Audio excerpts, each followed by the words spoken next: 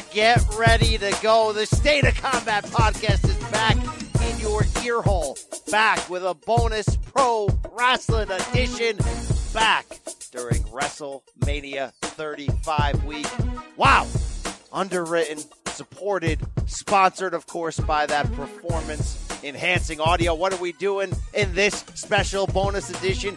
Getting you fired up for Friday night's NXT TakeOver New York card. The yellow and black brand is back. Barclays Center, Brooklyn, 7 p.m. Eastern this Friday on the WWE Network.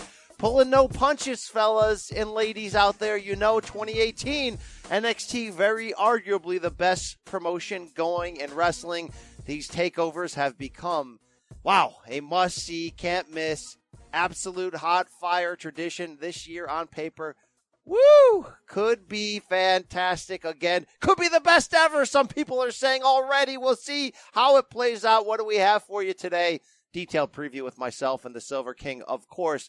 Hey, we've also got can't miss, top-notch, top shelf, above the top shelf. There's usually that level one higher where they keep the secret liquor behind the cupboard. That's the kind of interviews we got for you today as Adam Cole Bebe stops by to get you fired up for his main event, the vacant NXT Championship bout against Johnny TakeOver Gargano. If that wasn't enough, we got the patriarch himself, Paul Triple H Levesque, sliding in these DMs. Not only to talk TakeOver, we're going above and beyond. We're talking about DX's legacy. We're talking about the women main eventing WrestleMania. We're talking about a lot of good stuff that you're not going to want to miss. You know, this week you got to keep your ear close to the speaker, if you will, when it comes to the State of Combat on CBS Sports, because we're coming hot, hard, and heavy for WrestleMania week.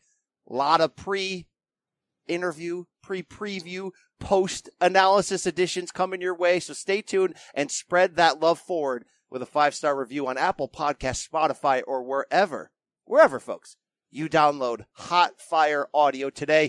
Where you listen to it and how you listen to it is your choice, but what you do afterwards is now a guarantee. You want to see your name engraved in stone up on the State of Combat mountain? Spread the love forward. All right, I can already see this guy's antsy. Let me welcome in my co-host. Say hello to the bad guy. Oh, yeah, live and direct from the Big Apple, Manhattan. He's the Silver King. He never hedged. It's Adam Silverstein. Hey now, we have a lot to get to today, BC. I'm not going to give you my whole intro because you took up my time. I just want to get to talking about NXT. I want to get to talking about Adam Cole, and I want to get to talking about Triple H, the WWE Vice President of, what is it? Live Events, Talent, Creative. Yeah. What's his title? He's like COO on screen, but the real title, there's like 17 names. It's like, yeah. It's like that Fiona Apple album title that time. The second one where everybody's like, what? You can't have a 36-word album title, all right? Just call it Chapter 2. Call it Volume 2. Jay-Z, whatever you got to do. Adam, real quick here, how was the New York vacation? I think the people want to know. I think the people were trying to make a beeline to your organs, potentially. Yeah, there was some of that attempt. The vacation was great. I literally got to do almost everything I wanted to, which in New York, in a 6-day period of time is very difficult. Silver King has never walked this much in a 6-day period of time in his life. You're talking 15,000 steps a day. So I think that negated all the Italian food and fresh pasta, hot dogs and bagels and pizza that I was able to eat and consume. But this is great, man. City that never sleeps. It's true. And I went ahead and went to a Yankee game on Sunday and sat there for about 3.5 hours as it almost got postponed, and ended up seeing the Yankees lose, which was not ideal. But aside from that low point, the city's great. I get it. I understand why people love this place so much. And I am excited to spend another week here primarily covering WrestleMania 35. Oh, heck yeah. Please check out cbssports.com/WWE for all your Mania, NXT, G1 Supercard preview content and more. And like we said, keep listening to this show. Adam, before we preview this card, this fire 5-match, loaded, simplistic, and brilliant NXT TakeOver New York card. I think we should throw it right to Adam Cole, baby, and get to the down and dirty of how this main event came together and how this rising star is ready for what he thinks is his moment. Storyline or not, we're going to find out. This guy cuts through the kayfabe and gives you the goods. Here we go. It's Adam Cole time. Enjoy. Adam Cole, baby, back on the podcast, back in action, my friend. NXT TakeOver New York, Friday, April 5th. Hey, Adam Cole, not a bad backup plan for NXT fans, for me as a fan. How about for you getting this call to face Johnny Gargano for the vacant NXT championship? Man, this is huge for me. So, pretty much since I started in NXT, my goal obviously has been to become the NXT champion. When I debuted, it was in the Barclays Center. It was at TakeOver Brooklyn. I held the NXT championship high above my head, and since that moment, I've said that someday I'm going to become NXT champion. And as far as I'm concerned, that moment is now with TakeOver New York on the horizon. Oh, so close. This is everything I've worked for in the almost 2 years I've been with NXT. I'm ready to rock and roll, man. Ready to go. Yeah. Now tell me how in real life, how does this happen? We know Tommaso Ciampa unfortunately got hurt. And I say unfortunate for him and unfortunate for us because they were in the midst of telling maybe the greatest story ever told since the Mega Powers. But life goes on. Business goes on. The show must go on. How do you find out about this? How damn fired up are you in that moment? Is it a pinch yourself moment? What's it like? Yeah, I mean, of course I'm fired up. And the coolest thing to me about being in this situation, I'm thankful that it's me, but the NXT roster is so stacked and so full. Of course, in a perfect world, people thought, Johnny Gargano, Tommaso Ciampa, that would be the storybook ending. That would be the storybook moment. But in our situation, you have guys like myself, you have guys like Velveteen Dream, guys like Matt Riddle. The NXT roster is so stacked right now. So I happen to be the guy who is the best for the position and the best for the spot. Would be myself and Johnny Gargano. But I was so excited, so amped up. This is the biggest takeover in the history of takeovers. So I can't be more fired up than I am right now. All right, let's talk your history with Johnny Gargano. This will not be the first time you've been on the other side of the ring. A strong independent history. How would you describe it for anyone that's never seen the two of you in the ring together? Yeah, me and Johnny have kind of in some capacity been rivals our whole careers. Lots of times, especially on the independents, we were compared to each other. We oftentimes were working for different companies, but then for a certain company, we would end up, facing each other. We've had some really, really competitive, good, back and forth, exciting, entertaining pro wrestling matches together. I would even go as far as to say that Johnny may be a guy that I have the most chemistry with. He's just someone he's incredibly talented, no doubt. And me and him bring out the best in each other. So as far as being on this stage, our biggest stage for our biggest match, to be able to do a takeover and get the entire world to kind of see us go toe to toe and face off, it's going to be cool. It's going to be special because the other ones we had in the past were special, but this one, it doesn't get any more special than this. I love that. The chemistry. You mentioned the great chemistry between the two of you. Yeah. I mean, hey, 32 years ago today, Savage Steamboat, WrestleMania 3. I think if you look in the definition of wrestling chemistry, you see those two. Can you put it Absolutely. in layman's terms? What does it mean when you're in there with somebody that just fits so well into what you do? So there's so many factors that go into what is described as good chemistry with somebody. But to me, the most important thing, and I kind of briefly touched on this, was that Johnny brings out something in me that not many people can.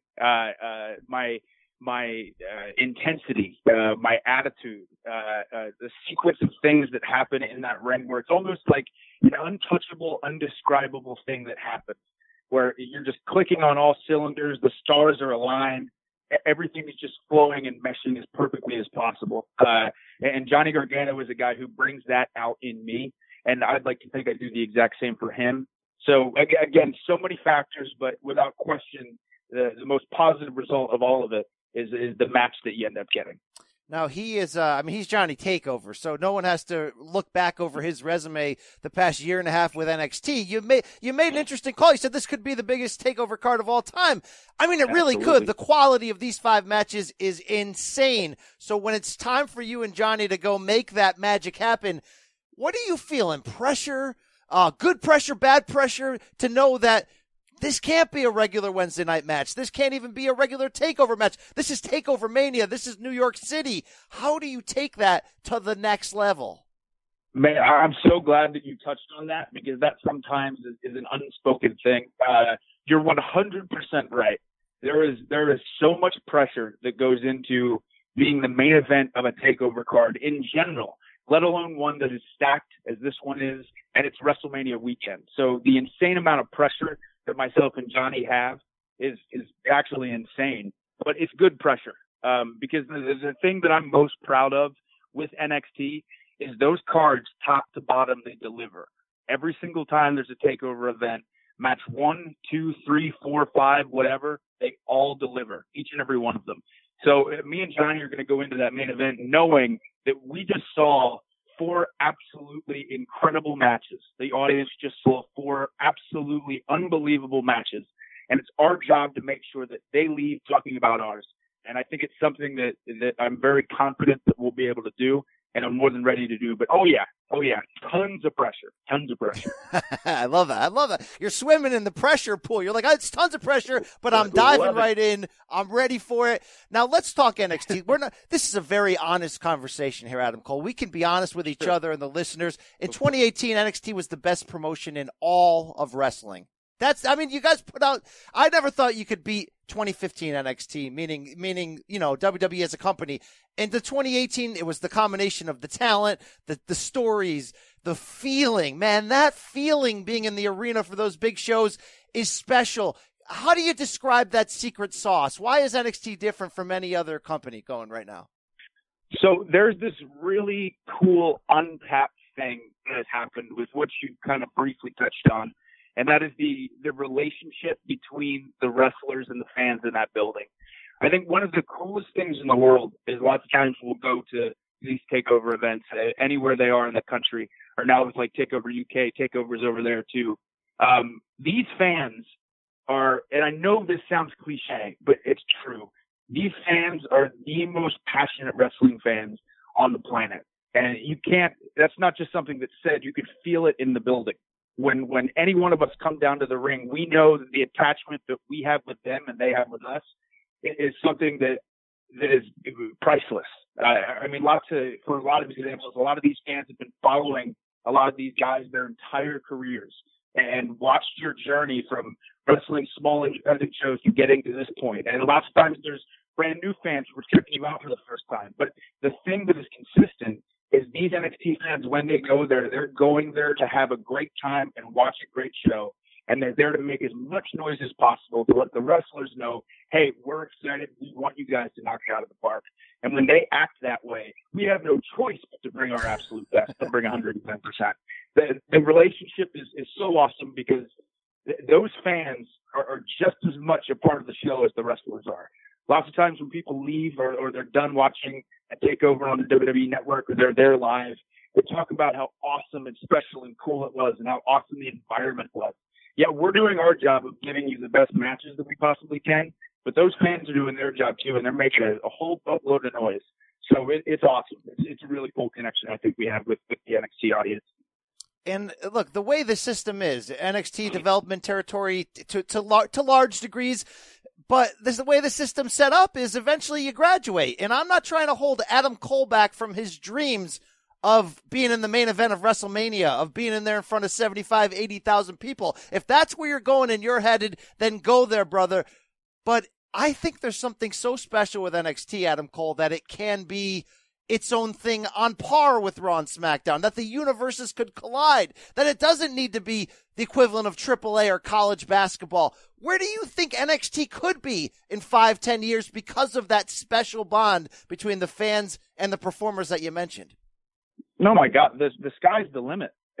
Like I had briefly mentioned earlier when we were talking about how it's been about 2 years for me since I've joined the NXT roster. And even the growth from then has been unbelievable. And this brand, and I'm going to call it a brand, continues to grow and grow and grow and grow. And we're getting more and more people checking out NXT TV, checking out the TakeOver events. I truly believe there's a really special thing that's happening specifically to the NXT brand, where the more people who watch it, the more people who lay their eyes on it, they walk away and going, I'm going to continue to watch that and support that because I love that. And as long as that continues to happen, this brand is going to continue to grow more and more. I mean, really, the sky is the limit where NXT could go. It's just it's a very cool thing to be a part of now, watching NXT rise the way it has. It's hotter than it's ever been. And honestly, I'm just glad I'm a part of it right now. It's really cool. All right. If I'm looking at Adam Cole as a wrestler and I'm scouting him, somebody says, hey, you're a big fan. What does Adam Cole do? I think your best skill, your best attribute is acting and looking the part of a cool badass. And that's kind of a weird thing. I mean, you can wrestle, you can talk, you can do a lot of things, but I guess that's swagger. There's something to that. How do you make being so cool so easy and so natural? I'll tell you what, my favorite movie series, when I was younger, I loved watching James Bond films. And the reason I loved James Bond films so much was the James Bond villains. I always thought James Bond villains were so cool, so calm, so collected. They had a swagger to them. I was just fascinated by them.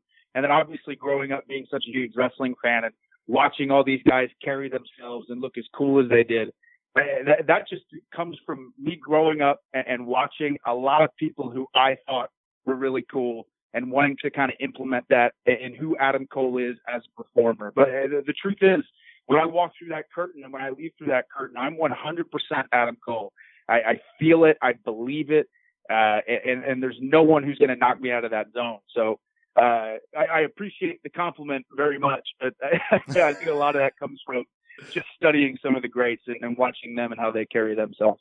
So when you step out of that curtain and you become Austin Jenkins again, are you still that cool, or is there a drop off there? I mean, don't let us down here. I really wish that I didn't have to talk about this, but I'm incredibly lame, laid back, boring. Yeah, none of the above. Adam Cole is very different. Editors, very edit out that last bit of sound. The people do not need to hear that. Let's keep the dream alive there. All right, what is also cool is what you guys are doing with Undisputed Era. You know, in the same manner that I'm saying some of these NXT guys I love, I don't ever want to see them go to high school, Billy, and go to the main roster. I don't know if I ever want to see Undisputed Era break up. I love the feel. I love the look. It's the same thing when I interview the New Day guys. I go, I don't know. Right. I think you could retire as the New Day. Could the Undisputed Era be a thing that's a thing for a long time?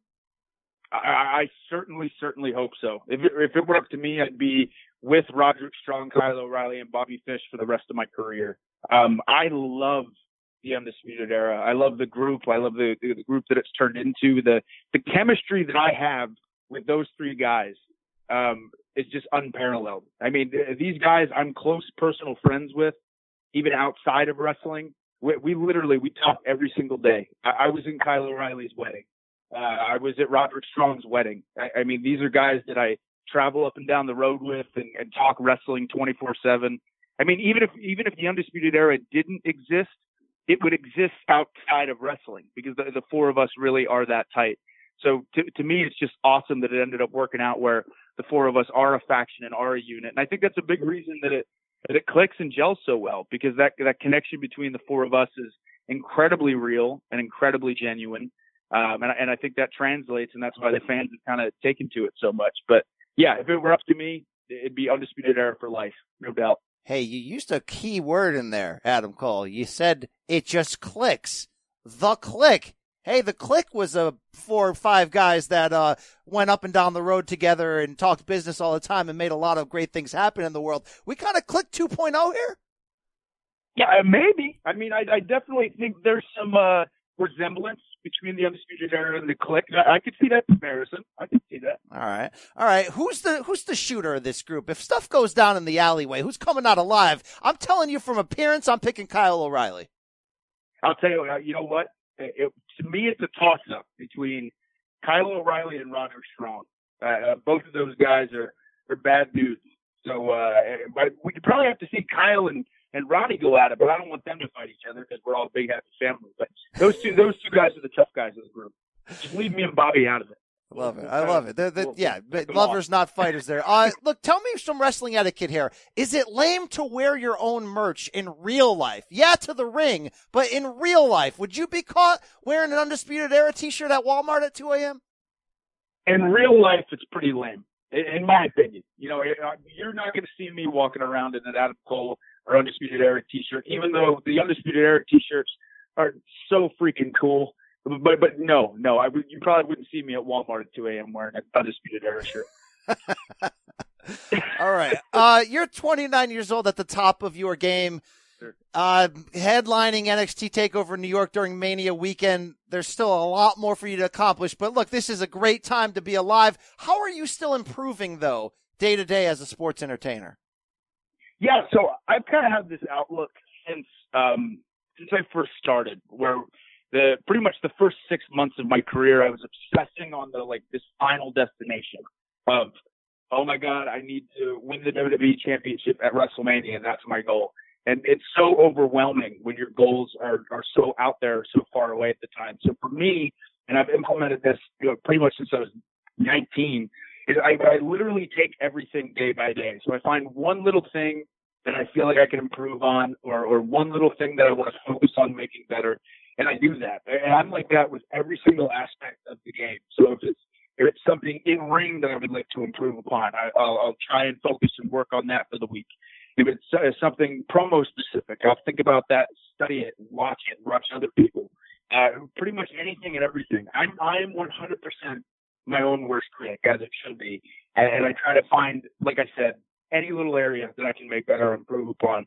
The coolest thing about this job, I think, and I know a lot of the best of all time would say the same thing, is there's no such thing as being perfect at pro wrestling. It's this never-ending change. It's constantly going on. You as a character and as a performer is constantly changing. So it really always keeps you on your toes because there's always little things you can pick up and improve on or change or whatever it is that you want to do. So, I'll be learning and trying to get better until the day I retire. Yeah, I like that. I like that attitude a lot for sure. Is there anybody that's caught on to this business faster than the Velveteen Dream? You had a fantastic TakeOver match against him. I want to see more. I want to see a full feud. I want to see it all. Last time I checked, that guy's real young. I mean, I feel like that guy could go to Mania tomorrow and main event it with you, and nobody would blink an eye. Yeah, he's unbelievable. It seriously, when I sit back and think about it, it blows my mind how much he gets and understands this job for his age. He's an incredibly hard worker. He has a very charismatic persona, obviously. It's crazy, the things that he's done and the things he's accomplished at the age that he has. He's like a prodigy, seriously. But, he'll go as far as he chooses to in wrestling. That's no question. All right. Do you dream about certain moments still that you haven't accomplished? Do you wake up in the middle of the night and imagine what the crowd will be like, your main roster debut, your WrestleMania debut? Is it still real to you, damn it, Adam Cole? Absolutely. But seriously, yeah. I for sure envision goals of mine or situations that I could be put in. I think anybody who says they don't is kidding themselves or lying. Because especially too, I love this so much. It literally is my life. I know you'll hear a lot of guys say that. That's true for all of us.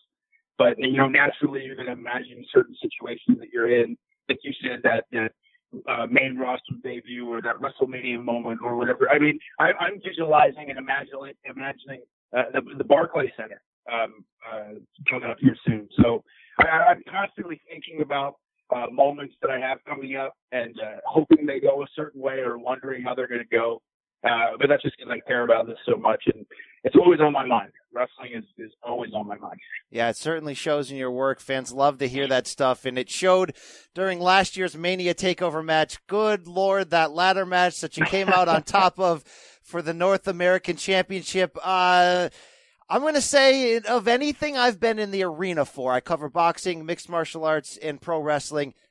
I mean, Adam, that might be, number 2, number 3 of just environments of entertainment, of best quality of matches. I mean, I've been at Mayweather Pacquiao. I've been around the globe like you have. Something special happened during that match. Take us back there. What do you remember most when you're going up and down the road with these guys and you look back and you talk about that match? What do you say? Yeah, that was just such an unbelievable night for so many reasons. But I remember, again, when you have 6 guys in the ring and then you throw ladders into the mix, there's a lot that can go wrong. A lot of things can go wrong, or something can go bad. You got a lot of situations there where people could get into trouble. But luckily for us, I mean, that was, again, a night where everything was just clicking. Everything was kicking on all cylinders. And on top of that, we had a WrestleMania weekend crowd making as much noise as possible. I mean, to me, that's one of my favorite moments of my entire career. I remember climbing up when I pulled the championship down, and I'm screaming, and the camera has a shot of my face. That was a very, very real, genuine, just burst of emotion because of how well that had gone, and having a fan base that was that amped and excited for it. My family was there, my girlfriend was there. It was such a cool moment for me, and one that I'll definitely cherish for the rest of my life. That was a wild match. I think I will too. My good friend Mauro Ranallo says the same thing. He was gifted enough to call that match and add his voice to it. What a night. What a match. Hey, I think we're going to see that again. Friday, April 5th. This time it's the Barclays Center. NXT TakeOver New York. You and Johnny take over himself, Johnny Gargano, for the vacant NXT championship. No pressure, Adam, but go out there and, 15-star match. Whatever you got in you. I can't wait to see this thing. Hey, you got it, my man. We'll do. All right. Special thanks to Adam Cole. Hey, Adam Silverstein. Is Adam Cole potential to join the all Adam SOC faction with the likes of Adam X Parsons, Adam Crawley, some other weird Adams that have reached out to us? Well, he has one of those, reserve signs that's folded up on the table just waiting for him. So anytime he decides to step into this zone, he's more than welcome. This is the second time that we've spoken to Adam Cole. I really should say the second time that you've spoken to Adam Cole, because I wasn't on this one. But we met with him last year at Media Day ahead of WrestleMania 34. He was awesome. He kind of got into, where Bay came from, where the boom came from. And I loved this interview with him because he actually got into what goes on in his mind about preparing for a wrestling match and why he works so well with Johnny Gargano. And what's really interesting about this, and you look at that fatal 5-way they had on NXT, and you saw the 5 people in that match, and you knew who was going to win, right? Because you knew Aleister Black and Ricochet were doing this tag team thing on Raw or, elsewhere on NXT. And you knew that they were going with Velveteen Dream and Matt Riddle. So it was very clear that Cole was going to win this match. But when you look at a replacement for Tommaso Ciampa, and you say, who is the one guy that could get that same exact quality match out of Johnny Gargano and possibly put him over? It's Adam Cole, baby, and I'm really excited for this match, despite still being very depressed that we're not getting the Gargano-Ciampa moment that we want so badly. I think it's both things at the same time, which, again, is always a credit to what NXT is able to do, how they reload, how the brand is really, almost more important than the competitors. The brand sets the table for what you should expect. And obviously it's the competitors that get you there with the combination of what Adam Cole broke down so eloquently of how that connection between fans and wrestlers are, not just in the Full Sail arena, but moving forward to the TakeOver cards, how that makes NXT so special. And he's right. And then you have these TakeOver cards where, oh my God, you can lose the greatest story ever told 2.0, probably Gargano going over the mountaintop and winning the championship finally. And you replace it with this, and I'm as fired up. I mean, I loved hearing him break down the chemistry between the two. I hadn't been as woke to that. I had to go back and do some research, and it's their PWG history, of course. Both were in Ring of Honor, all that. But to hear him say, to kind of get you fired up, that we've wrestled together a lot, and you pretty much should expect action. But yet at the same time, to offset that with being real about the nerves he's facing, about the not the fear, but the pressure that's on him to deliver. When you get bumped up to the main event at a TakeOver and TakeOver Mania weekend, and again, to add extra hyperbole, like he even said, maybe this is going to be the best TakeOver of all TakeOvers. damn, there's pressure to not just be 5 stars, Adam, but to really try to get inside Meltzer's pants and really try to move some things around in there and try to add a couple extra half stars on the pile. It's funny because the bar for this match is like 4.5 stars, right? If it hits 4.5, it's like, yeah, that was great. If it hits 5, it's like, wow, that was amazing. But there's almost an expectation that it could be an all-timer because that's how good these guys are. That's how big the event is. And let's not forget the one thing we haven't mentioned. It's 2 out of 3 falls, right? There's the opportunity for this to be truly something And I special. forgot about that. When I was interviewing him, I didn't even think of that element to it. So that's a great element as well. But, I also was really interested in the way he spoke about Undisputed Era. And tell me if I'm wrong. I'll make a statement, hero or zero. Undisputed Era, Monday, could debut on Raw or Tuesday night on SmackDown and be ready for the prime time. The only problem with that potentially is who wins this NXT championship match on Friday night. Well, I'm saying assuming he loses. Because if you're Triple H and the creative and this Gargano Ciampa amazing greatest story ever told 2.0 has had some weird twists and turns where they've had to adjust, I feel like you have to hold that mountaintop Daniel Bryan WrestleMania 30 moment for Gargano for Ciampa, and it's got to go. All roads have to go through Ciampa unless they have some. Yeah, but can you literally delay that 12 more months and keep Gargano in NXT for 12 more months? I think it adds more. We don't know exactly what's going to happen to this main event, which is a good thing because you don't want to go in feeling like, okay, the match is going to blow me away, but I already know who's going to win. But yeah, at the same time, it does feel like it's almost time for Undisputed Era to get their moment. But like, look, it's the whole I can't wait to go to high school, Billy joke. Like, is it already too crowded there? Who's going to step aside on Raw or SmackDown for them to come in and be anything but sanity? And I know it's not a perfect comparison. They have much more high-end potential, much brighter ceiling on the main roster than Sanity did. And Sanity's already getting buried on the Blue brand. But, I only want them to come up if there's a built-in storyline against a main eventer or quasi-main event group ready to go, plug it right in, I've said this from the beginning, the Undisputed Era needs a Shield-like entrance to the main roster. What you have to remember, the way they differ from Sanity and the way they're way more like the Shield or Nexus is they have a frontman who can talk. They have someone you want to listen to. They have someone you want to see wrestle. Right? So you bring them in, you have a tag team ready-made for tag team feuds, you have a mid-carder ready-made for mid-card feuds, and you have a main eventer or a high mid-carder ready for those types of feuds, right? You could throw them on Raw tomorrow, have the turn the Revival face versus Undisputed Era, Roderick Strong trying to get an Intercontinental title shot, and Adam Cole gets a run at Rollins if he wins the title, loses, but is in that situation. So I think they are ready-made for the main roster. I think delaying them any further, you mentioned they've been there almost 2 years, like adding Roddy Strong was a key, and he really filled them out in a way that, look, I want a Dijak there, right? I still want a big guy to join that group, but I love the way that Roddy Strong has really made them whole. And that group, to me, is ready to inject some juice into that main roster and give us a real faction on the main roster that we have not had in quite some time. And for whatever they don't have in size, which is something I think you've rightfully kept it going mentioning, and the Dijak reference means you want an enforcer in there. They have so much swagger. They have so much with the hand gesture that they do, they just have that it factor that it's probably supersedes size. I mean, look at Adam Cole.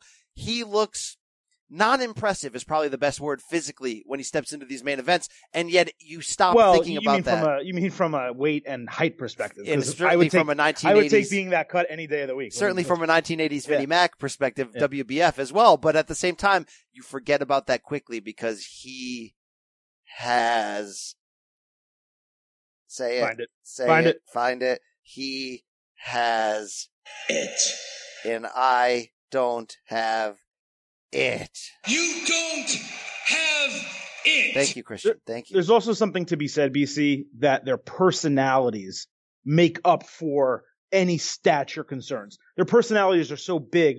All of them are so good on the mic and so good, personifying the characters themselves in the ring that they don't need to be 6'4" each. You know what I mean? But yes, as with DX, right?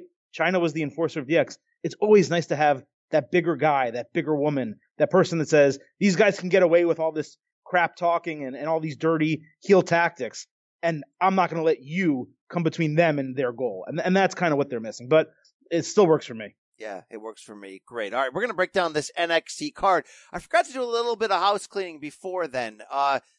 This Mount Rushmore thing's going to happen this week, Adam. We're going to put people in the will, in the damn family. What do you think, Wednesday or Thursday? People are going to get a WrestleMania preview Wednesday, whether it goes 7 hours or not, just like Sunday's card. We got a very, very, very special interview bonus episode coming your way Thursday, people, so please buckle up. Maybe Wednesday? Maybe? Yeah, it has to be Wednesday. I think Thursday is too big, too tight of a turnaround to get it in there. We will announce the State of Combat Mount Rushmore, the first one, on Wednesday, and we already know the first name. Tristan Ataliano, okay. Ataliano _ Tristan. He's that first spot who will take the final three. But BC, you just mispronounced his name. You should probably misspell it too, just to double down on it. No, I pronounce his name as I pronounce his name. There's a lot of this show left, BC. But before we get to all of that, a quick word from our friends and sponsors. Paramount Plus and the National Park Foundation present A Mountain of Zen. This Earth Week, you can live stream 7 national parks for 7 days on Paramount Plus. Paramount Plus, official streaming partner of the National Park Foundation. It's the UEFA Champions League on Paramount Plus. Europe's top club soccer tournament. Champions versus champions. The best teams facing off in the knockout rounds. Magnificent! And it all takes place while you're filling out financial reports at work, in the middle of your day, in the middle of your week. So use that second screen, call in sick, do whatever you gotta do to tune in Tuesdays and Wednesdays. Nobody watches the UEFA Champions League like us. Stream every match live exclusively on Paramount Plus. And we're back. So please, everybody, as we mentioned before, stay tuned to Wednesday's WrestleMania preview. Find out if you made the cut, and you can skip the line at Studio 54. Anyway, we're going to get into this TakeOver New York preview right now. You heard from Adam Cole.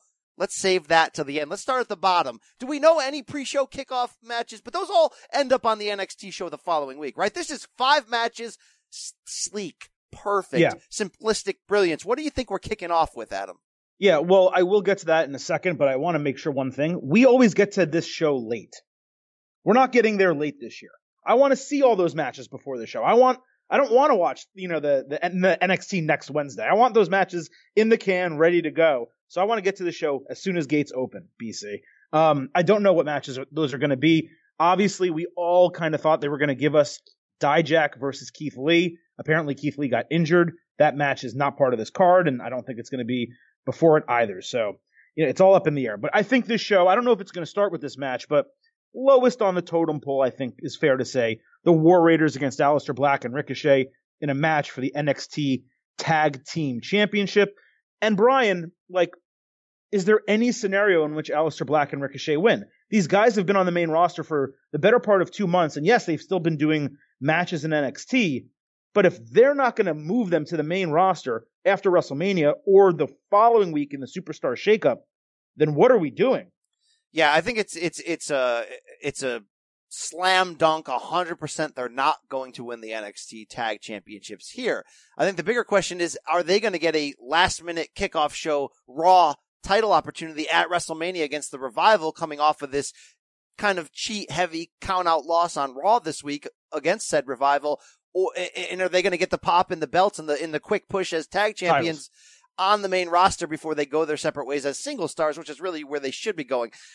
The weird cloud hanging over this is, and look, I would have loved to have asked Triple H this, but there's only so much you're going to find out in this interview later in the show. There's only so much you can ask him when there's so many categories on the board, but I would have loved to ask him about these NXT call-ups, and was it Vince and not him, and why did these guys get called up? Why is Black and Ricochet a tag team right now? Oh, yeah, you didn't ask him. Oh, man, that would have been great. Why is Black and Ricochet a tag team right now? Was this supposed to be Gargano and Ciampa in this spot? I don't really know. Why are these guys not getting giant singles pushes, and maybe they will shortly after? But what this means for NXT TakeOver is I can't see where it would make any sense for them to be NXT Tag Champions. They are going to the main roster. They have big singles pushes ahead of them if they're handled correctly. In fact, I almost thought that Black was going to turn on Ricochet during their sort of celebration sequence after that match on Monday night where they lost by count out, but they laid out their Revival opponents with black masses and finishing moves, and they were kind of hugging and making sure each other were okay. And I'm like, are they going to turn right there? It didn't happen.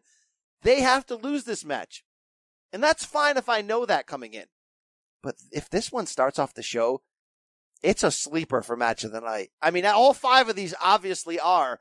This one could get really special in a hurry. I think the chemistry between both teams here is going to be off the charts, because the one thing about Black and Ricochet, it is a super team. It is sort of this weird amalgamation of insane talent, of striking and athleticism. This could mesh perfectly with these doughy high flyers here, the War Raiders. And they work extremely well together, which is interesting. And they almost mesh. It's almost like the only thing they have in common is their tattoos, but it somehow works. You know what I mean? Listen, I'm going to go out and say this, and I don't know that it's that unpopular of an opinion, but the War Raiders tag team title reign has been exceedingly disappointing. And it's not that they're not good. It's just the matches that they've had have not been to my expectation level of NXT tag team matches, especially coming off of Undisputed Era against Mustache Mountain and some of the matches that preceded that, whether you're talking DIY, Authors of Pain, Sanity. Those were fantastic matches. And this War Raiders reign, these guys have barely been on TV. They've barely competed. And it's just like, I don't really care about this match at all. I know it's going to be good, but I'd probably put this second on the show. The match I'm going to bring up next is what I would definitely lead off with. But based on storytelling, after Raw on Twitter, I don't think Ricochet and Black are getting Raw Tag Team Championship reign or opportunity at WrestleMania unless it's in a multi-team match. Interesting if they'll show up at that Jobber Battle Royal as well. But for our purposes on Friday night, expect this to be hot fire. And let's just take a quick 5-second pause to, should we give NXT credit overall in the past 4 or 5 years for reviving tag team wrestling in general? You just mentioned some names. Look at this lineage we've seen from like American Alpha through DIY, the damn revival through, early incarnations of the Lucha Dragons in 2015. Like Mustache Mountain now. These guys have really, even the AOP for that run when they prove that they can keep up with these smaller teams and really give you top shelf matches. This history in a short period of time, these are all classics. Even that one we saw that kicked off a couple takeovers ago when you and I were in the building, when the damn Oni Lorcan and the other dude that looks just like him, the fake Cesaro brothers, when they had that brilliant match to kick off the card. You can't miss on tag teams in NXT in the big moments. It's really crazy how good they've been. And you didn't even mention 2 teams that are like insanely over, but just haven't gotten the titles. One being Enzo and Big Cass. Obviously, they're gone.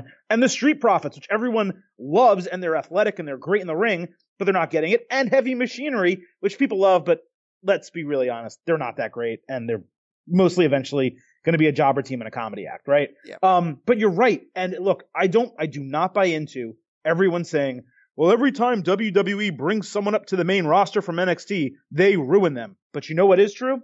That is true.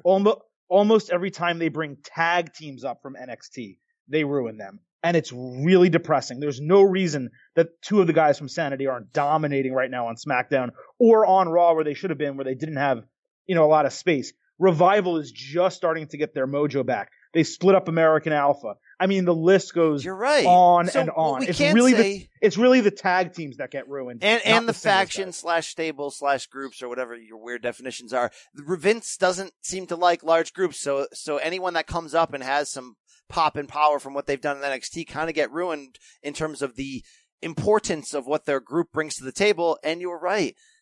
Outside of really booking anything involving the Usos, the New Day, and most of the time the Bar really great, main roster tag team work has been underwhelming for a long time. They haven't done anything with a lot of these formidable teams. You're damn right. All right, the War Raiders have to win. We got to move on. What do we got? All right, so this is the match I expect to open the show, and if it does, man, this might set off an epic NXT TakeOver New York.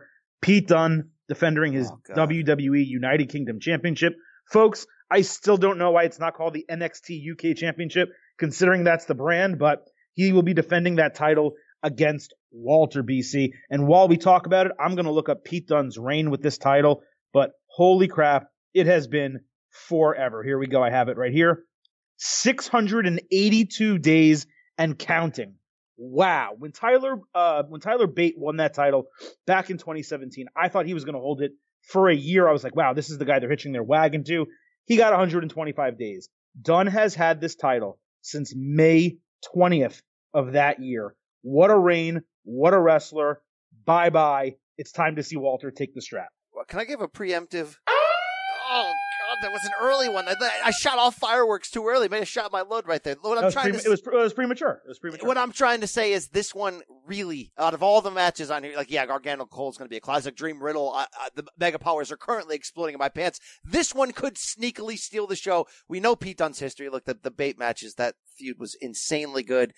Walter is just a stiff-ass, giant European man who does insane things. You think it's automatic that Dunne's going to lose the title here because of how long the reign is.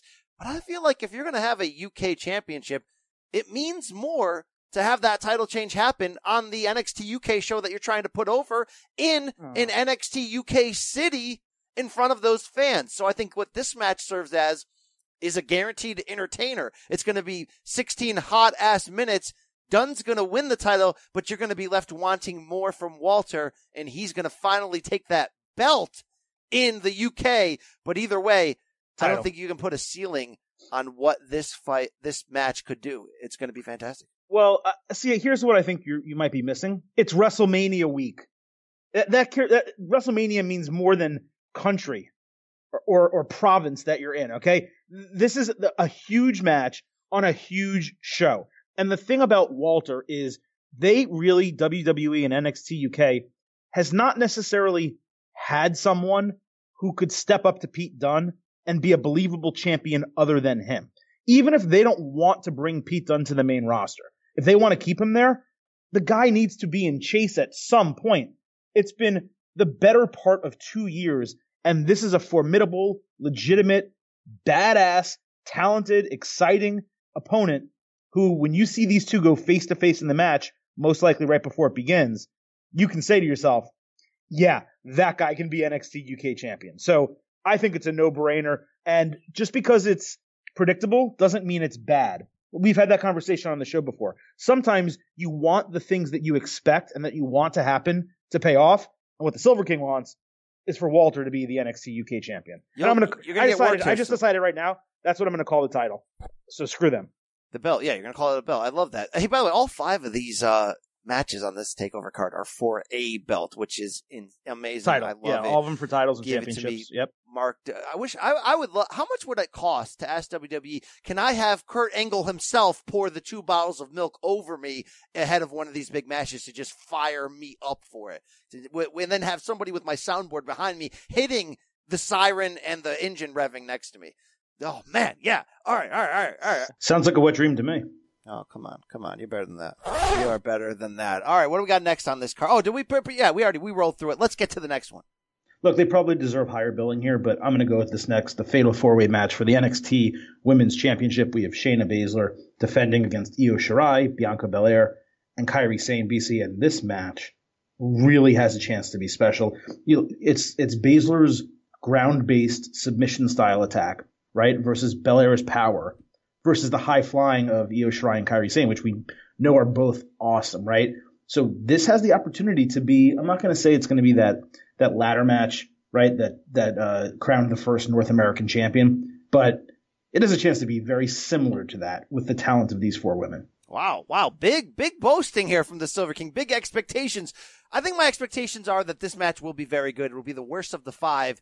But I think this is a sneaky opportunity for Belair to have her moment. I thought it was going to come in the last TakeOver against Baszler. And I think overall 2 things happened. One, Belair showed me she's not Velveteen Dream, meaning she's not ready to leap through my screen and jump to the main roster. But she did show me that for as raw and young as she is in terms of ring experience to get to this point to be a title contender, that she is going to be amazing. And if they wanted to make it her time, she has the swagger on the microphone and the look and the gimmick and all that to make up for some of the fact that she's still so raw in the ring. I think this is the perfect setup here. If it's time for Baszler and the NXT horsewomen to sort of join Rousey's side for as long as Rousey is going to be active after WrestleMania, it could be time to put the titles on Belair. I think the match is going to be insanely amazing. I think a lot of that's going to be because of Shirai and Sane and how their high flying offsets with what you mentioned, the submission and power style of the other two. But I think the waters sort of part here. Baszler's had the title for a long ass time, it seems. I know she's given it up once or twice and gotten it back, but this is Bianca Belair's opportunity. This could be her moment here. I'm fired up for this. I love me some Bianca Belair. Yeah, I mean, I think if someone's going to win the title from Baszler, it's going to be Belair, right? They set it up where she almost beat her. She doesn't have to pin or submit her to win it in this scenario, so it keeps Baszler looking strong. But it just doesn't seem right to me. She still seems really green. They don't have a lot of women behind her, right? Like Aaliyah and some of these other women, Vanessa Bourne, that are just recently getting pushed. It's like they've been there forever and they're not particularly great, right? So if it's not Baszler, then you're saying Io Shirai or Kairi Sane, but they've been working as a tag team. And it almost seems like they're going to stay as a tag team because now WWE has a women's tag team division. And if we're being candid, while both of them individually are great and either could be a WWE women's champion, and I would fully buy into it because I think they're extremely talented, neither necessarily has the mic skills to pull that off. So making them a tag team is pretty smart. And they complement each other very well. So it really does come down to me to either Baszler or Belair. I actually think Baszler's going to retain the title here. I think it's a good opportunity for her to do it without beating someone only herself. For example, Shirai and Sane both hit finishers on Belair. Baszler throws them out of the ring, pins her, right? A scenario like that. And unless you're going to tell me that they're running this 4 horsewomen versus 4 horsewomen angle immediately on WWE TV after Rousey either wins or drops the title at WrestleMania, I don't think she's leaving NXT because I don't exactly know what they would be doing with her. Yeah, and you can also make the argument that if Baszler is going to be by Ronda's side, either at Mania or at Raw the next night, it may add more credibility to her to show up with the NXT Championship over her shoulder. And if Ronda is only going to be on screen a handful of more times ahead of, say, SummerSlam, it may be better to keep Baszler and the rest of the horsewomen down there to continue to build themselves. So it's all interesting. I think the match can be really good. You have the right elements here. I'm hoping Belair gets her moment. The fan in me is hoping. Look, we've said it before. Would we risk it all for Liv Morgan? No. Yes. And our guy from the Street Profits risked it all for Bianca Belair, and shout out to him. Montez Ford. Yeah. All right. That was the grossest moment of the podcast. Let's move it on forward here. All right. So, look, this next match, it may not end up being the match of the night, but it could end up being the match of the weekend. That's the level of range that this thing has. Velveteen Dream defending the NXT North American Championship against Matthew Riddle, the original bro, the Super King of Bros, whatever you want to call him. BC, I don't know about you. I loved Velveteen Dreamland Wednesday night on NXT. I thought that was a great, genius move to kind of give him that type of environment and have Riddle kind of walk up there, like investigating it, drinking the pimp cup, seeing what it's all about, offending him. But you know what? In almost any other scenario, I would tell you, yeah, you got to put the title on Matt Riddle here because he can't really – it's not he can afford a loss, but it doesn't make sense when you've built him up so strong. But this is the first time that Velveteen Dream has gotten any run of legitimate success. Every big match that he had been in prior to this North American Championship match against Johnny Gargano, which, by the way, was not even on a TakeOver. It was on NXT TV. He lost all of those matches. It is time for him to get a big retention against a big star, and I think he deserves it, and it won't hurt Riddle at all. Do you agree? Oh, yeah. Losing a title match of this level on a TakeOver in a match that expects to blow our minds, no, it doesn't hurt you. That's not 50-50 booking. That's smart booking. That's booking it like it's a real fight promotion, because guess what? If this was real fighting and you booked this Dream Riddle match, you wouldn't know who was going to win, and you'd be fired up, and you'd be like, this is 50-50, and one of these two great fighters is going to have to lose. And I think that's the mindset coming in. From a physicality standpoint, outside of Velveteen Dream Ricochet, when they met on TakeOver last year or a year and a half ago, whatever it was, I don't think I've been as excited for an NXT match just from the standpoint of what the hell is this going to look like? How great are they going to complement each other? And when you matched together Rico and Dream, it was a little bit different because of Ricochet's high flying. Dream and Riddle together, from the combination of mixing athleticism with stiff, believable striking. I mean, these guys could have a Savage Steamboat relationship. I mean, that sounds insane. That sounds, it really could. This could be special magic. Like, this could be fan-friggin-tastic where you just put them in there together and the sparks just fly off. The same sparks when Charlotte and Sasha locked up for the first time in NXT, where they were just like, oh my God, this is my partner. This is my dance partner. This person was made for me. I got this weird feeling like Dream and Riddle can be that against each other. And I agree with you that Dream's got to retain here. They've got to be building him towards something. He could get called up at any time. There's good reason not to call him up because, by the way, he's still only 23, which is absurd. There's no reason not to slow build him and give him a long NXT title reign before he eventually goes up. He's like this lottery ticket that they're like, we could throw him out there now and use him on the main roster and make business and do things. But at the same time, we got so many stars. Why not make him even better? I think they're doing that now. He's going to dominate this North American title. Then he's going to move up to the big belt. And then eventually he's going to move up. I don't know. Dream is just the perfect Dream. I'm trying to figure out who Dream actually is. Like, what is he a mixture of? And like, I see a lot of Ricky Steamboat, but I see it almost in like a heavyweight body. There's some Savage and this guy is just something we haven't seen before.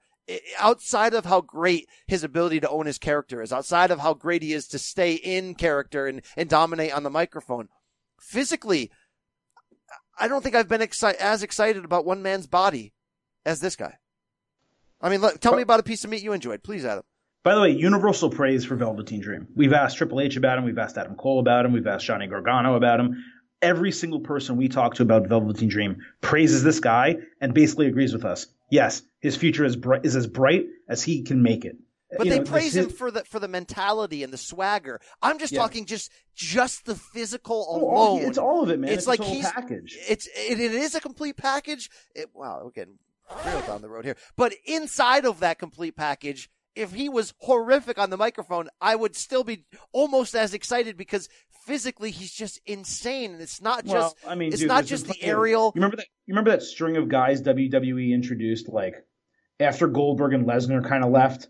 That like Undertaker mentored one, and like there was this guy Tyler Rex, and like they had all these dudes. They were all physical, like Marvel's Vince McMahon's perfect specimens of guys, and they all failed. There was like 7 of them in a 1-year span. All of them failed. This guy, yes, he has a great body and he's athletically extremely gifted, but it's the mentality, it's the care for the business. Oh, it's all that. That's why he has that goes along with it. But that's why he has Mania main event potential. But I'm just talking about the physical for a second and not how he looks.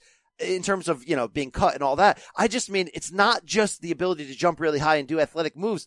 It's how smooth his moves are, the transitions from one to the other, how natural he looks in there. It's insane. I actually think because his arms are so long that he's not completely smooth. Like, it seems like he's athletic and extremely gifted, but there's many times where it seems I don't want to say robotic because that's not fair, but it seems like he's still learning these new moves that he's putting together. And he is. And that's accurate. But because his arms are so long and his top is so, different than some of these other guys, it looks like it takes him more effort to do some of these things. And I don't say that in a bad way, but I don't have that same, everything's super smooth like you think. I think of Ricochet that way. I don't think of Velveteen Dream that way. Interesting. Oh, yes! That's what I think, Vince. When I look at this match, when I look at Dream, his body is a wonderland, and Dream will retain in this one. But I know I've said this for every match. This one's going to steal your heart, going to steal the show. This is the match we may end up talking about. I legitimately, and like, look, I'm excited for the women's triple threat main event at Mania, and I'm excited about Kofi and Daniel Bryan and AJ Styles and Randy Orton, and there's a ton of good wrestling this week. Hell, we have Tetsuya Naito against Ibushi Kota Ibushi, right? It's endless. I legitimately believe this match could win the entire weekend. Wow. I'm with you on that. All right. Let's get into this main event now. It's for the vacant NXT championship. You heard Adam Cole break it down. We know the potential. We know the chemistry between them. Adam has to win. You cannot give away this Gargano scenario until we find out when Tommaso's coming back. Gargano's got to be the babyface going over the mountain. I will give them so much credit here. There's no real storyline because of the obvious last-minute nature here. Yet one talking segment to open NXT this past week covered everything. That's brilliant. They sold this match in one segment better than they've sold Lashley Finn Balor. And they did it old school. So why, when people get mad at me when I say I need less wrestling on Raw and SmackDown, I need more talking, but I need the talking to be great. This was great. They sold exactly what the storyline's about, exactly what's at stake for both. They insulted each other just enough while putting over the journey that they took to get here. This was like absolutely brilliant. Carve it out of stone, put it on ice, savor it, bottle it up, put it in the wine cellar, and just going back to it for a couple drips whenever you need to pour it on any other feud, because this is how it should be done. They didn't need 2 months. They have me exactly where I need to be. Already physically, I expected something special here. Now, storyline-wise, how does Johnny Gargano go from being a heel recently back to a babyface seamlessly? Because it's simple and brilliant and perfect. These guys nailed it. He also was never a full heel, and I've been trying to get that across. Like, yes, he had heel tactics, and he, used that middle rope DDT finisher a la Ciampa, and he certainly celebrated with him. But they played it off very well in storyline, and it was very clear that he knew he wanted to give Ciampa the opportunity to turn on him again. And when that arose, he was ready for it, and he threw him, right into the set, just like it happened at NXT TakeOver Chicago. I thought that was brilliant, by the way, and we actually never even discussed that because we knew Ciampa was hurt. So it was like, oh, that thing didn't matter. But that segment, by the way, to close NXT, I think it was 2 weeks ago, was incredible. And he also had told, you have to remember, Candice LeRae, I think it was the prior episode, so now we're 3 weeks back, when she was raising concerns about him teaming with Ciampa again. Don't worry, I've got it. He had that all planned out. So this is a guy who was almost feigning like he was a heel when he was a babyface all along. The only difference is now he's gained a little bit of an edge that he didn't have before when he was pure white meat babyface. I understand your concerns. You want Gargano to get that mountaintop moment over Tommaso Ciampa, not Adam Cole. But here's the problem, and I said it earlier in the show. Ciampa's out a year. So you're either going to keep Gargano in NXT and keep him away from the championship for a year, or you're just going to let him win it here, and try to continue that feud best you can. Hopefully put both guys on SmackDown. Let it be for the United States Championship and roll it that way.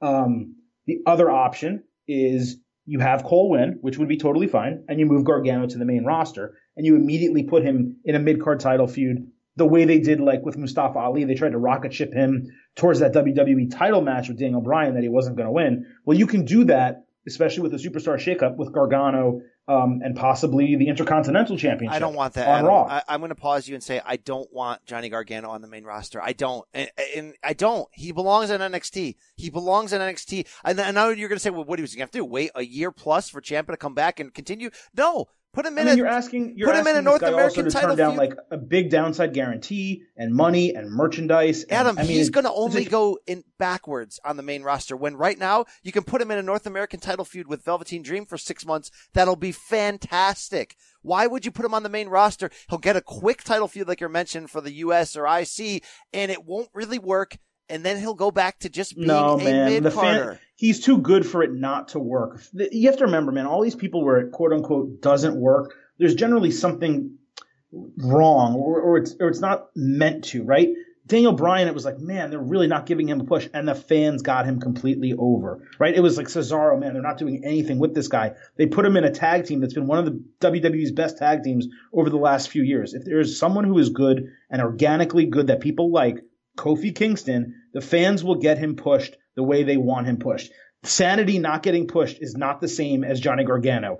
EC3 being like in no man's land is not the same as Johnny Gargano. We try to act like size doesn't matter in 2019, despite all the times that Big Kaz has told us. Size does matter. But it does at some levels. Eventually, it doesn't matter. Mustafa Ali can be a main eventer on SmackDown. Daniel Bryan could be on top of the mountain at WrestleMania 30. Yes.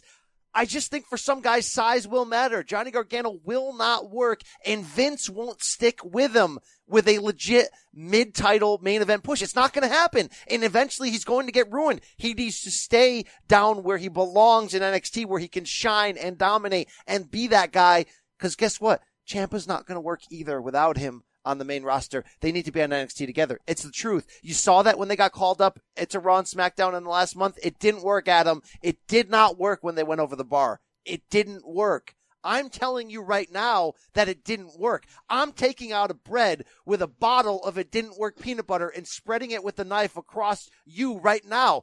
Eat it. Smell it. No, it didn't work. It never will. Yeah, well, you just spread it on fresh bread that ripped right in the middle because that's a horrible take. That's not the case because the booking was ridiculous with DIY, not being heels, not being faces, being called up along with Ricochet and Aleister Black for no good reason. That's bad booking. That's very different than someone working or not working on the main roster. I already laid that out. But BC, I want to give final predictions here for this match.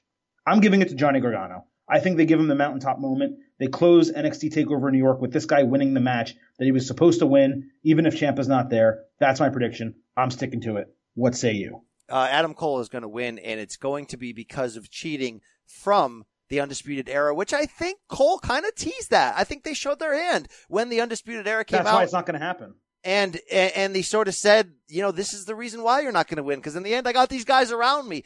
That's going to be the reason why. Cole, baby, it's time. Look, it wasn't supposed to be his time, but it will be his time. And that's why it works so well that even though there's this last minute fiasco of Ciampa getting injured, they can substitute something in and it can work so well because Cole is that guy. He's ready for this moment. He said it himself. It wasn't supposed to be my time more or less, but it is because I am the one who was chosen for this and I'm ready for this. It's going to be seamless in the end.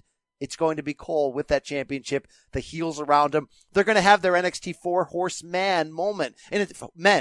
Four-horsemen moment. And it's going to be fantastic. Sorry, Johnny, you're not ready for high school. Stay in NXT and continue to carry that brand and carry my heart and carry my soul this weekend because Friday, things are going to happen, Adam, inside of my pants. I cannot. The mega powers are about to explode in my pants right now. This TakeOver card is going to be, I hate doing that every single time. This is going to be the best TakeOver card ever. It's going to be. And now we're going to talk to Triple H about that and much, much more, Adam. Are you ready? You ready for the patriarch? You ready for Dad here? Paul, Trips, Hunter, Tara, Ryzen, coming your way right now. Enjoy. You got too many titles and too many names. The Connecticut Blue Blood himself. Paul Levesque. You know who you're supposed to talk to. You don't need the descriptor. Yeah, exactly. Come on. We know who this guy is. And what a weekend you guys got coming up. WrestleMania 35, Sunday, April 7th, MetLife Stadium on the WWE Network. But it doesn't start or end there, obviously. You got the Hall of Fame Saturday night. You got NXT TakeOver New York. Got to ask you about all that. But I want to start right here, Paul. History. WrestleMania 35 as a company. You've already made the announcement. The women will be in the main event. Ronda Rousey, Becky Lynch, Charlotte Flair. I talked to Charlotte yesterday. She said there was nothing like hearing the news from Vince and knowing that he trusted them in this spot. I got to ask you as an executive, what goes into a decision like this? Because it can't just be, wow, this match could be pretty good. Let's put it on last.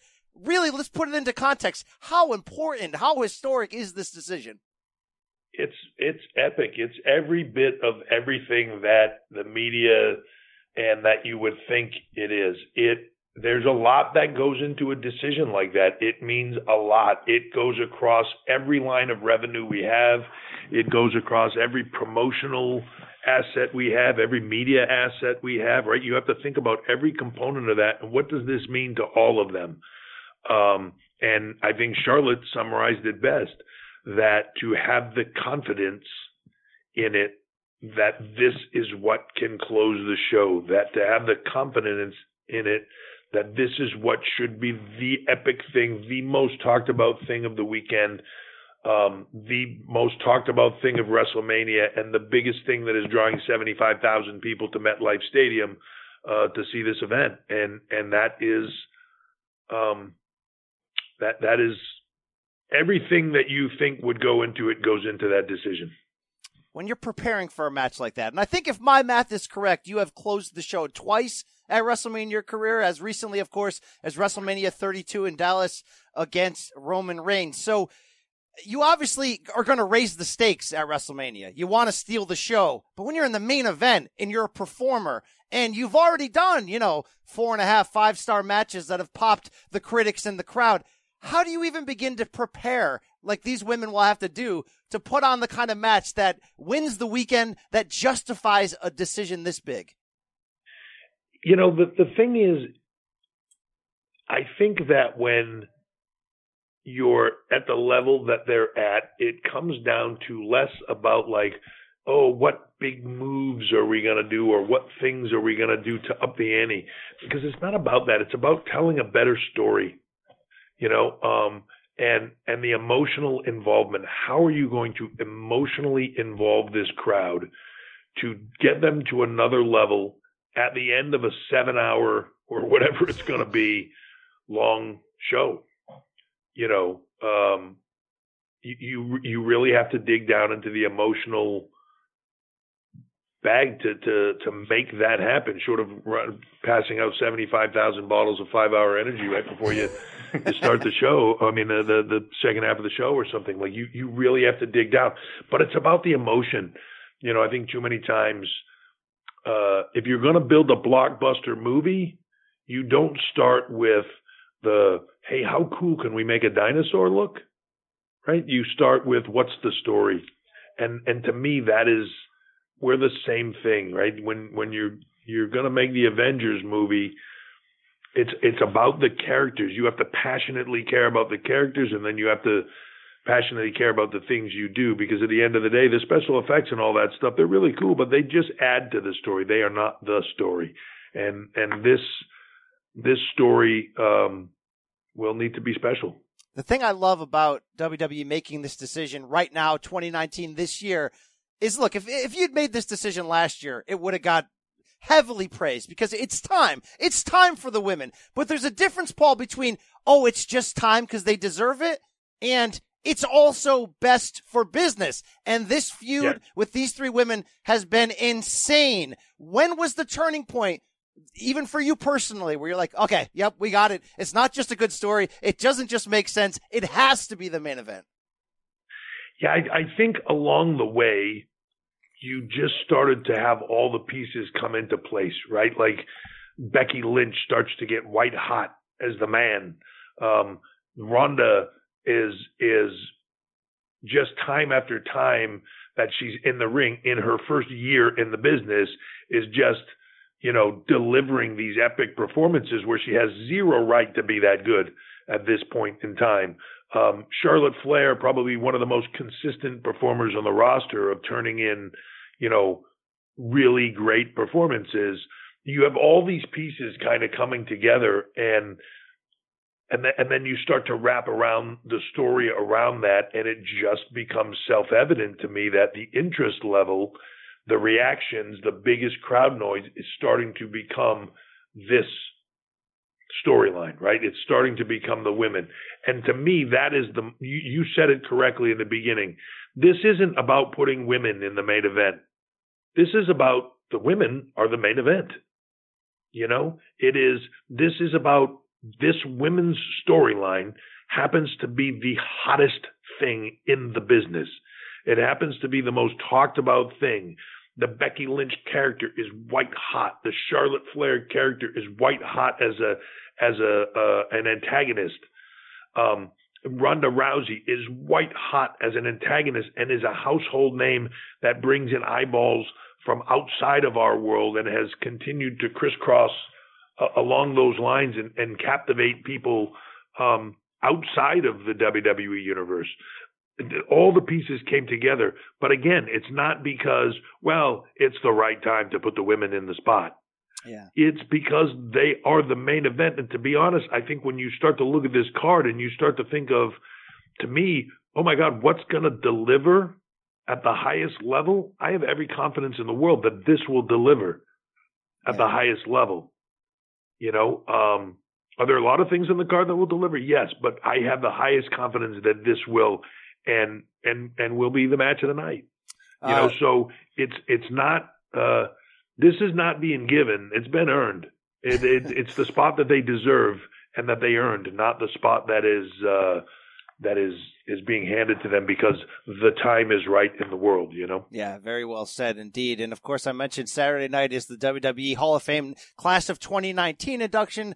at the Barclays Center of WWE Network, but you're going to play a big part in that. The headlining faction going in, of course, is D-Generation X, and awesome honor. And by the way, Paul, you may end up getting in about 6 or 7 or 8 times unless you tell them no, because I mean, there's a few different factions you took part of. But I got to ask you, what's the legacy when you look at what DX accomplished? What's the big thing that jumps out to you?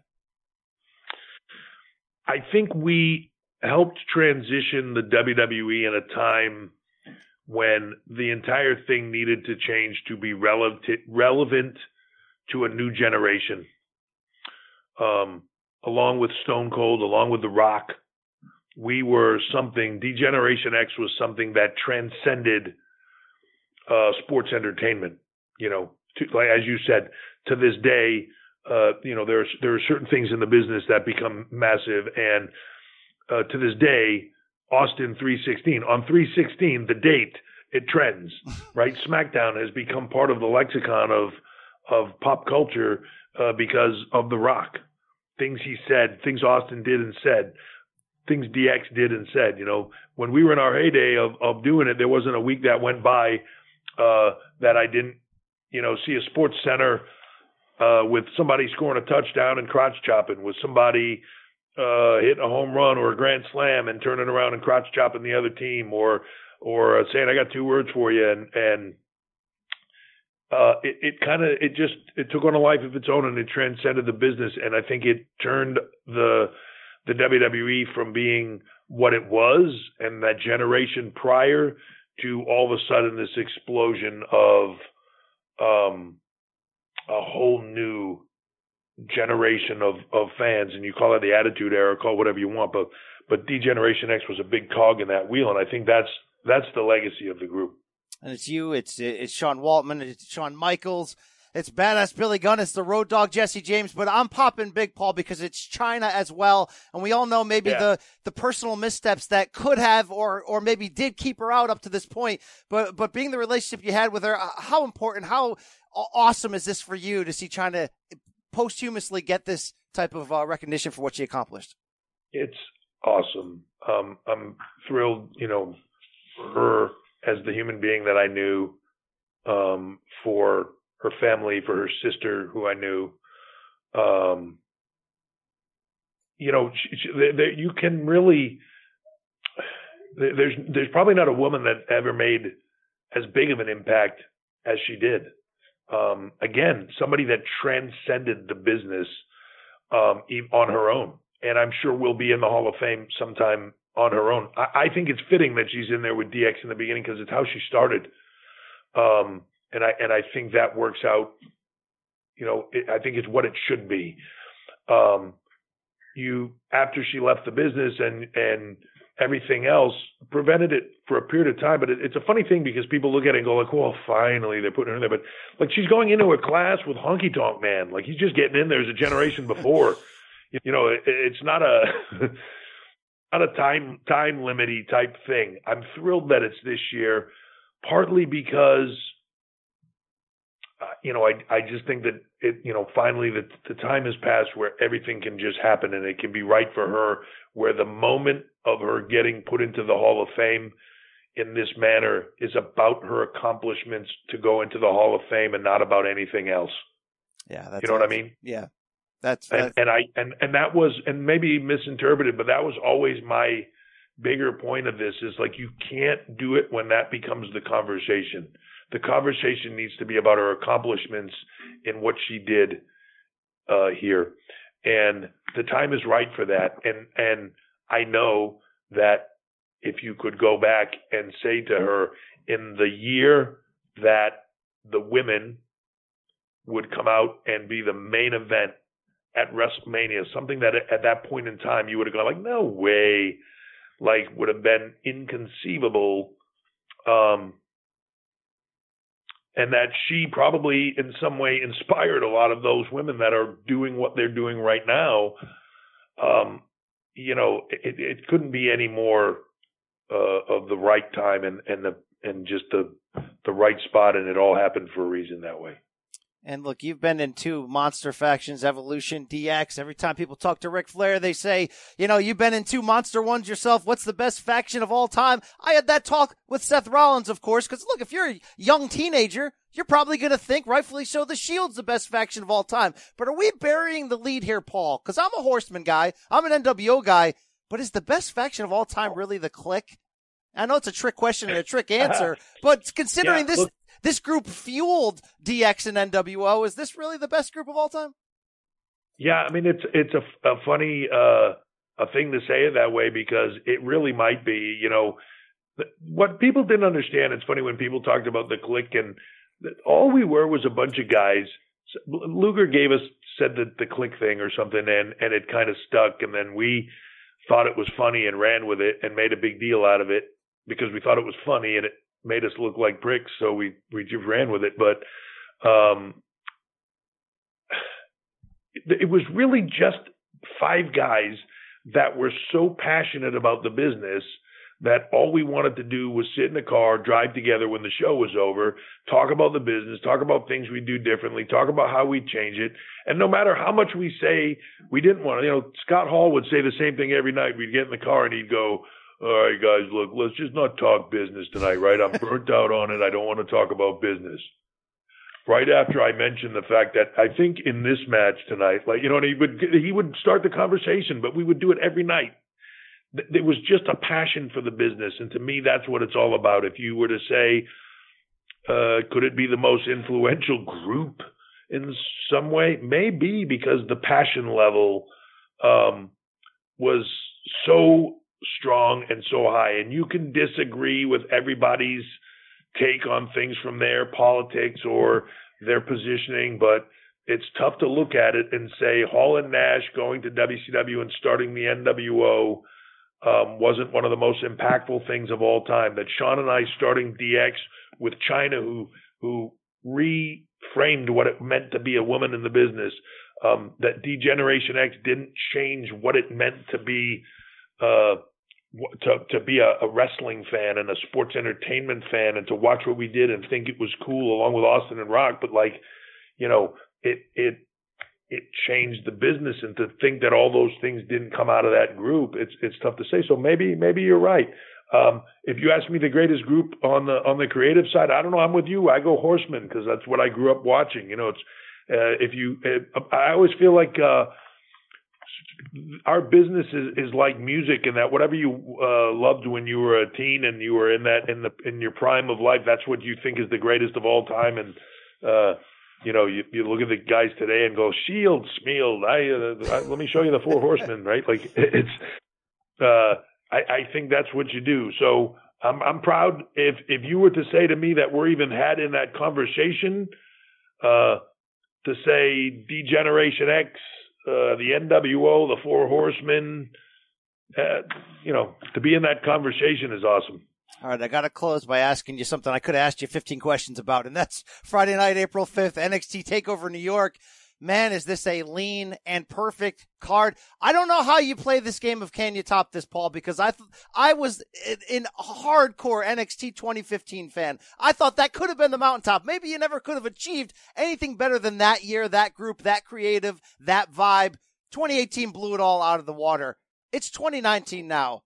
How do you top this? Can you top this on Friday night, April 5th? Because now I'm looking at this card on paper, even with Tommaso Ciampa's injury, and it's heartbreaking. This might be the best TakeOver card ever when it's all said and done after Friday, April 5th. Yeah, it's always the challenge, and we say it every single time, and I go there every single time holding my breath, and as we're building towards stuff, you're trying to build to the most epic stuff you can, and you're thinking, how are you going to get there and top it? And you just try to. You do the best that you can, and to be honest, we're at the mercy of the talent and how great they are. I look at this card and I think, yeah, it's the talent. The fact that as unbelievable of a year as Johnny Gargano and Tommaso Ciampa have had, or a couple of years to tell this story, the fact that as awesome as they are, that Ciampa could get injured, and this is no slight to him, and that you could pick 5 guys, put them in a fatal 5-way, say any one of these guys could win this, and people would go, yeah, no, that would be epic. And then Adam Cole wins it, and by the end of that show, Michael Hayes, Shawn Michaels, and I sat in a room in the back, and we're like, man, this feels as big as it did when we shot the ending of the Gargano Ciampa story right before he got injured. Like, this feels it feels just as big as that. That's a testament to the talent and how good they are. We'll keep plugging away. The intent is to make these guys. I look back and I see Seth Rollins facing Brock Lesnar. I see Becky Lynch and Charlotte Flair in the main event, and I think those were all talent that I was running on these events however many years ago for each of them.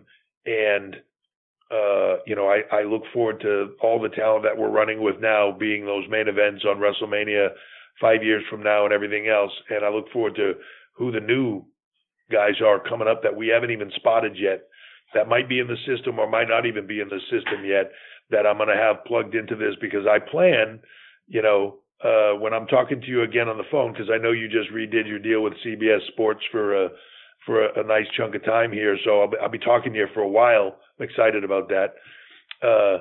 But Brian, in 2021 or 22, I plan on you going, look, in 19, I said to you it was going to be the most epic card of all time, and here we are in 21, and this could be the best ever. That's the plan. It's just making it happen. That's the trick. I love it. And until all those years, and thanks for putting me over, but in all those years, I'm still going to be in your ear saying, I know you say some people like chocolate, some people like vanilla scoop, some people like strawberry when it comes to wrestling. Well, I like NXT, Paul. It's the best brand in the business. So keep up the great work. Can't wait for WrestleMania weekend. Great chatting with you. I love it, man. Thank you very much. I got to give it up to Trent. Look, he just put me over, so of course I got to give it up to him. Smart move, by the way. Smart move from the WWE COO there to put me over. So now I say great things about him. But truthfully, Adam, we've had him on many times. I appreciate the time Triple H gives to journalists like us ahead of big events. I appreciate that even though he's going to give you the corporate answer when he needs to, he doesn't dodge big questions. The problem is he's so good that inevitably you're going to leave an interview, no matter how many minutes you get, saying, I wish I asked that, I should have asked that, I should have asked that. But hot damn, from the Chyna comments to laying out the challenge that does come with replacing an injured Ciampa with a storyline that would equal that and get you as excited, Trips has delivered behind the scenes. Trips has delivered on this podcast. In Paul, we trust. Absolutely. And I almost wish you didn't, earlier in the show, mention what you didn't ask him, because I really wanted that question asked. Like, hey, what the hell just happened when Vince called up these 4 NXT guys out of nowhere? I'm really curious what you think about that. But the truth is, there's so much to talk to him about. Well, he wouldn't have answered it. Let's be honest. He wouldn't have said, well, actually, the dirt sheets are right, Brian. Well, Vince overruled me. But the truth is, there's always so much for it to talk to him about.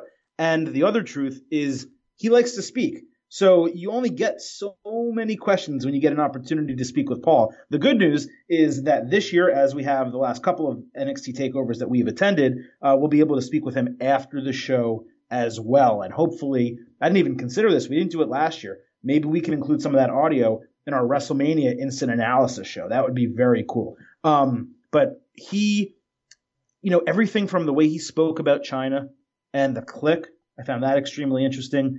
So just kind of saying like, yeah, guys, we know what we're doing with NXT. It's as simple as that. Well, I love when you get a little nugget of what it was like. And his little nugget here was saying backstage, watching on the monitor at Full Sail, him, Michael Hayes, Shawn Michaels, and they're watching Adam Cole win that Fatal 5-Way, and they're looking at each other going, just like he said, this might be as good or better in terms of, how excited I am doing this Cole Gargano than doing Ciampa Gargano. But did you hear what he revealed there? They have already filmed a lot of the build to what was supposed to be this Ciampa Gargano mountaintop moment. What becomes of that footage, Adam? Is that ever used again? Is it become this lost, hidden episode that never aired? Where does that go? Do they put it in the vault and close it right away? Well, it depends. I mean, they do have that hidden gem section on WWE Network, so it would be really cool if they did the untold story, the match that never happened. I do think they will utilize it at some point. I don't think it'll be anytime soon, obviously. But man, it's as excited as we are for this NXT card, and I'm excited, it's going to be great. There's just that cloud still hanging over it, that Gargano Ciampa. Like, we almost had it. We came You're this right. close. So that was going to be my follow-up to you. Let me ask you right now. We came this close, and I think the optimistic side of us will just be like, okay, when Tommaso comes back from this, by the way, very serious neck surgery that he had earlier in March, could be a year and a half, but we'll just pick up where we left off. But obviously, go back to that debate you and I just had before the Triple H interview about Johnny Gargano's future. A year and a half from now, everything could be different. Heck, Adam, a year and a half from now, NXT could be on regular TV for all we know. Johnny Gargano could be on 205 Live. We have no idea what the next year and a half brings. Will Tommaso Ciampa come back and never be the same? Will he not come back? Will Johnny Gargano have created some new storyline with somebody that changed his career? You don't know. There's no way for you to answer this. But do you have that fear and letdown and heartbreak? Like you said, we came this damn close to the greatest story ever told 2.0, but it didn't happen. And it's not just that, it's the time. It's not like it was 4 months and they told a great hotshot story in 4 months. This is 2 years. We were invested in this. Ciampa got injured, came back, won the title. You had Aleister Black getting injured. That delayed it. So all these speed bumps kept happening, one after another after another. And then the last speed bump is the champion basically breaking his neck or hurting his spine or whatever the case might be, and really delaying this inevitably. I mean, I don't know when it's going to come back. Like you said, I don't know if it's ever going to come back. It may just be one of those things that everyone throws their hands up and says, you know what? We really tried. We tried to do something special, and it didn't work. Wow.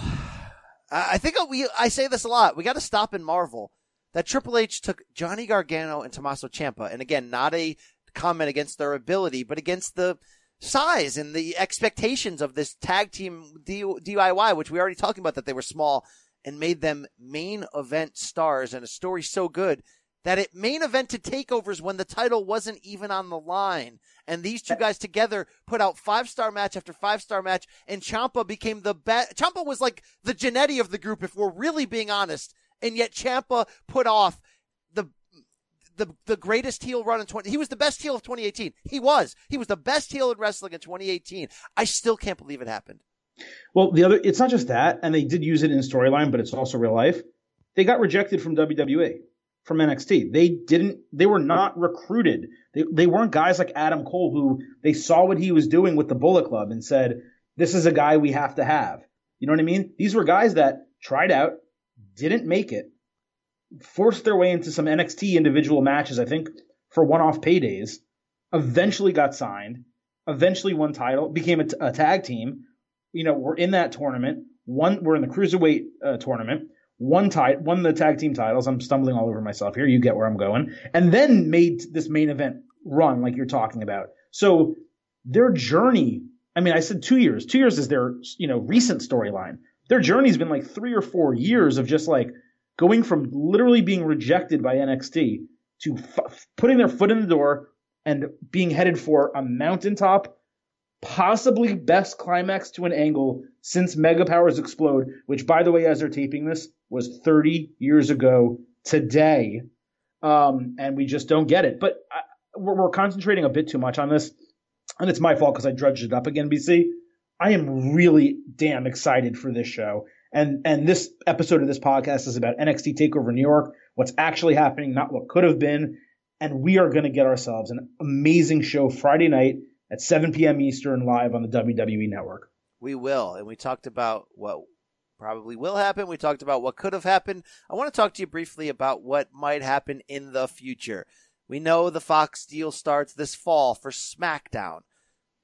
We know we can ask Triple H till we're blue in the face. Will NXT ever be anything more than the third brand? Do you realize what you have here? That in 2018, this was the best thing going in wrestling. And we get a lot of corporate answers, right? Will stars cross over and go down to NXT? Like, by the way, we just saw with the Boston Hug connection. I want to ask you this. 1 year from now, 2020, WrestleMania weekend, 6 to 9 months into the Fox relationship, where will the NXT brand be entering WrestleMania 36? Exactly where it is. I do think there is a potential for an FS1 show. It's obviously being talked about enough and rumored enough that even if they haven't had discussions, you would think that, especially if the Fox deal starts out really strong and SmackDown does well, that they would look into bringing additional programming to FS1. And the way it's been explained to me is that that opportunity is there. Just because they have that deal doesn't mean that their relationship is starting on that. I think you and I have both heard that they're going to have some type of recap show similar to what was it called? Was it called UFC Tonight? What was that show called? Yeah, UFC Tonight was sort of a weekly news and interview show. So I think there's the opportunity for that to happen on FS1. I mean, talk about low-cost production. There's studios that exist. You throw people in there. You just talk about WWE. And by the way, Dirt Sheets just said last week, it came across my timeline that Fox and SmackDown are considering a third hour of the show that will air on FS1 and have sort of a post-gamey element mixed into it. I don't know. You never know.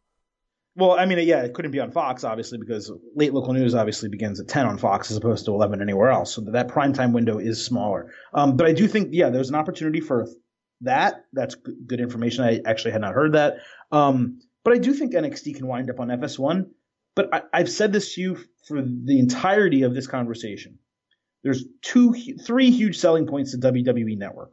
One is the pay-per-views. 2 is the library. And 3 is NXT. And if you take NXT off the network, I don't really know what motivation people are going to have when they can sign up for those free months and, do what they do. Well, I'll tell you the motivation WWE might have to do it.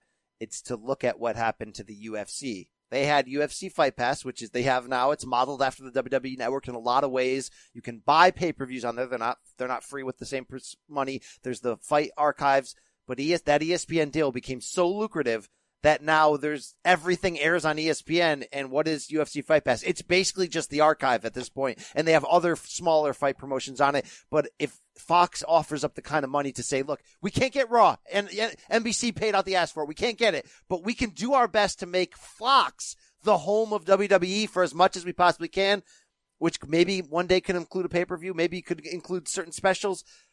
I feel like if you're WWE, you say, well, if I'm getting this guaranteed money, sorry, NXT fans, you got to watch it on Fox. Well, let's obviously clarify. If the money's there, they will do it. I mean, they'll sell their damn we don't have to soul. necessarily bring up all the instances where that's the case. So yes, if Fox, ponies up, then of course NXT will be on FS1. And the truth is, the more fans watch NXT, the more it gets praised, the greater the chances are of that happening. All right, we'll see. Hey, shout out to all the fans of the State of Combat, especially the ones who will be in New York for Mania weekend. Sorry we haven't responded to all of them, but I got a lot of DMs of very nice people saying, no, BC, I don't want your kidney. I want to buy you a drink after TakeOver, after G1 Supercard. I'll buy you breakfast the next morning in your hotel room with the dirty bed sheets. No. Take a shower, hit the weights, get a clue. My point here is, thank you. We're going to, I don't know. We got a lot of tweets saying, well, you guys are going to have a meetup. Can we do it? I don't know. We're going to try to figure something out. Silver King's in New York. I'll be there this week, coming up in a couple days. We're going to make this happen, but tune in Wednesday. Our regular wrestling show will be in a giant pay-per-view preview WrestleMania 35, and it will be the State of Combat Mount Rushmore unveiling. Stay tuned. Find out if you're in our will. Get fired up. Take a shower, hit the weight room, get a clue. Yes. Anything else, Adam, before we throw?